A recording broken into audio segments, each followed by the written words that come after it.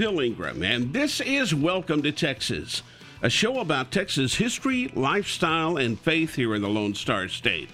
On today's show, I'll share the story of how I held a job for 55 minutes, and I knew by then that wasn't the job for me. We'll learn how the town of Harrisburg was named and eventually became known as Harris County. And we'll taste some bizarre foods in Roatan, Honduras. That's all coming up on today's Welcome to Texas. Hope on Demand is a brand new mobile app where you can see videos, listen to podcasts, read blogs, and articles to help you grow in your faith. Download the mobile app now on iOS and Android. Just search for Hope on Demand.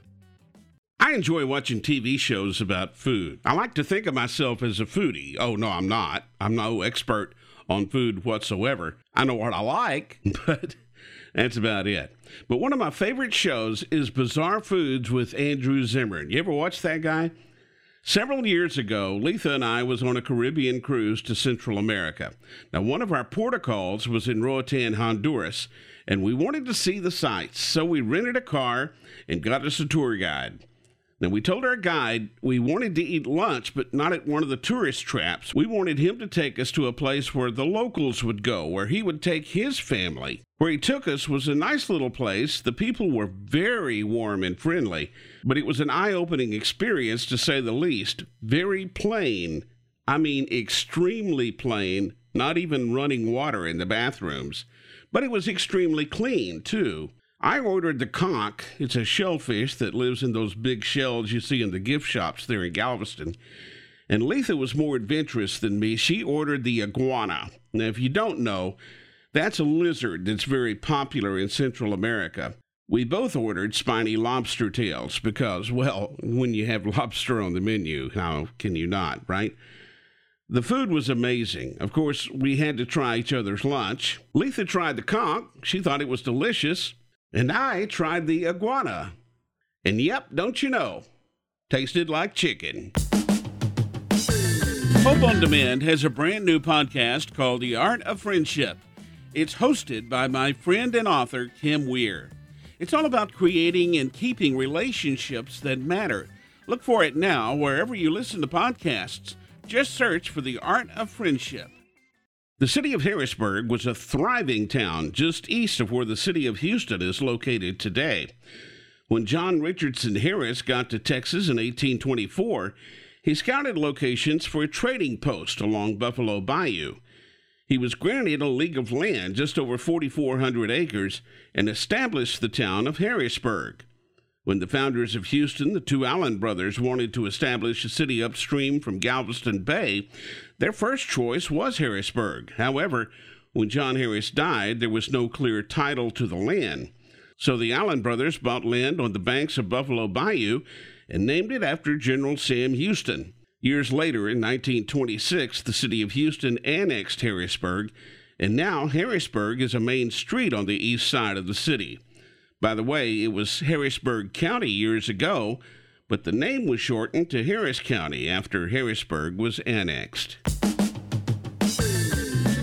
Hope on Demand has a podcast called Anything But Quiet Time. It's hosted by my good friends Rochelle and Carter. Each week, they have fun and insightful conversation about what they're learning in their quiet time.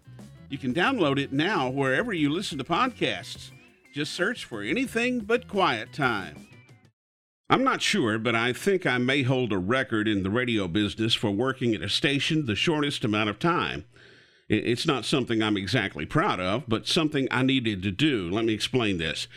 Back in the 70s, I was trying to find a full-time gig in radio.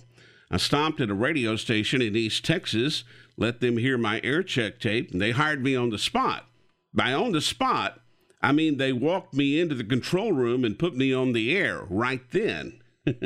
It was the top of the hour, and I had to back time the music to end exactly at the 55 mark on the hour. That's because Texas State Network News came in at 55. Now, I'm not going to mention the call letters or the owner's name, but the owner of the station stood over me the entire hour and criticized everything I did, the way I did it, what I said on the air. He just wasn't happy with anything I did. So my back timing was perfect. I nailed it at the 55 mark.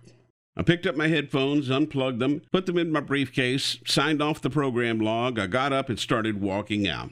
The owner said, "Wait a minute, where are you going?" I turned around and looked at him. I said, "I'm going home. I don't like it here." And then I left. So my time was exactly 55 minutes. I don't know for sure, but I'm thinking that might be a record of some kind. I'm sharing this story because life is too short to be at a job that you are miserable at. You spend too much time at work to be miserable all the time. God wants us to have joy, and it's much easier to have joy if you truly love the job and love the people that you work with. Walking out on that radio station probably wasn't the smartest thing I ever did, especially without having somewhere else to go, but somehow it all worked out. Ask God for direction each and every day, and you know what? It draws you closer to Him. He will guide you. Have faith and trust in the Lord. Proverbs 3:6 says, "In all your ways acknowledge Him, and He will make straight your paths."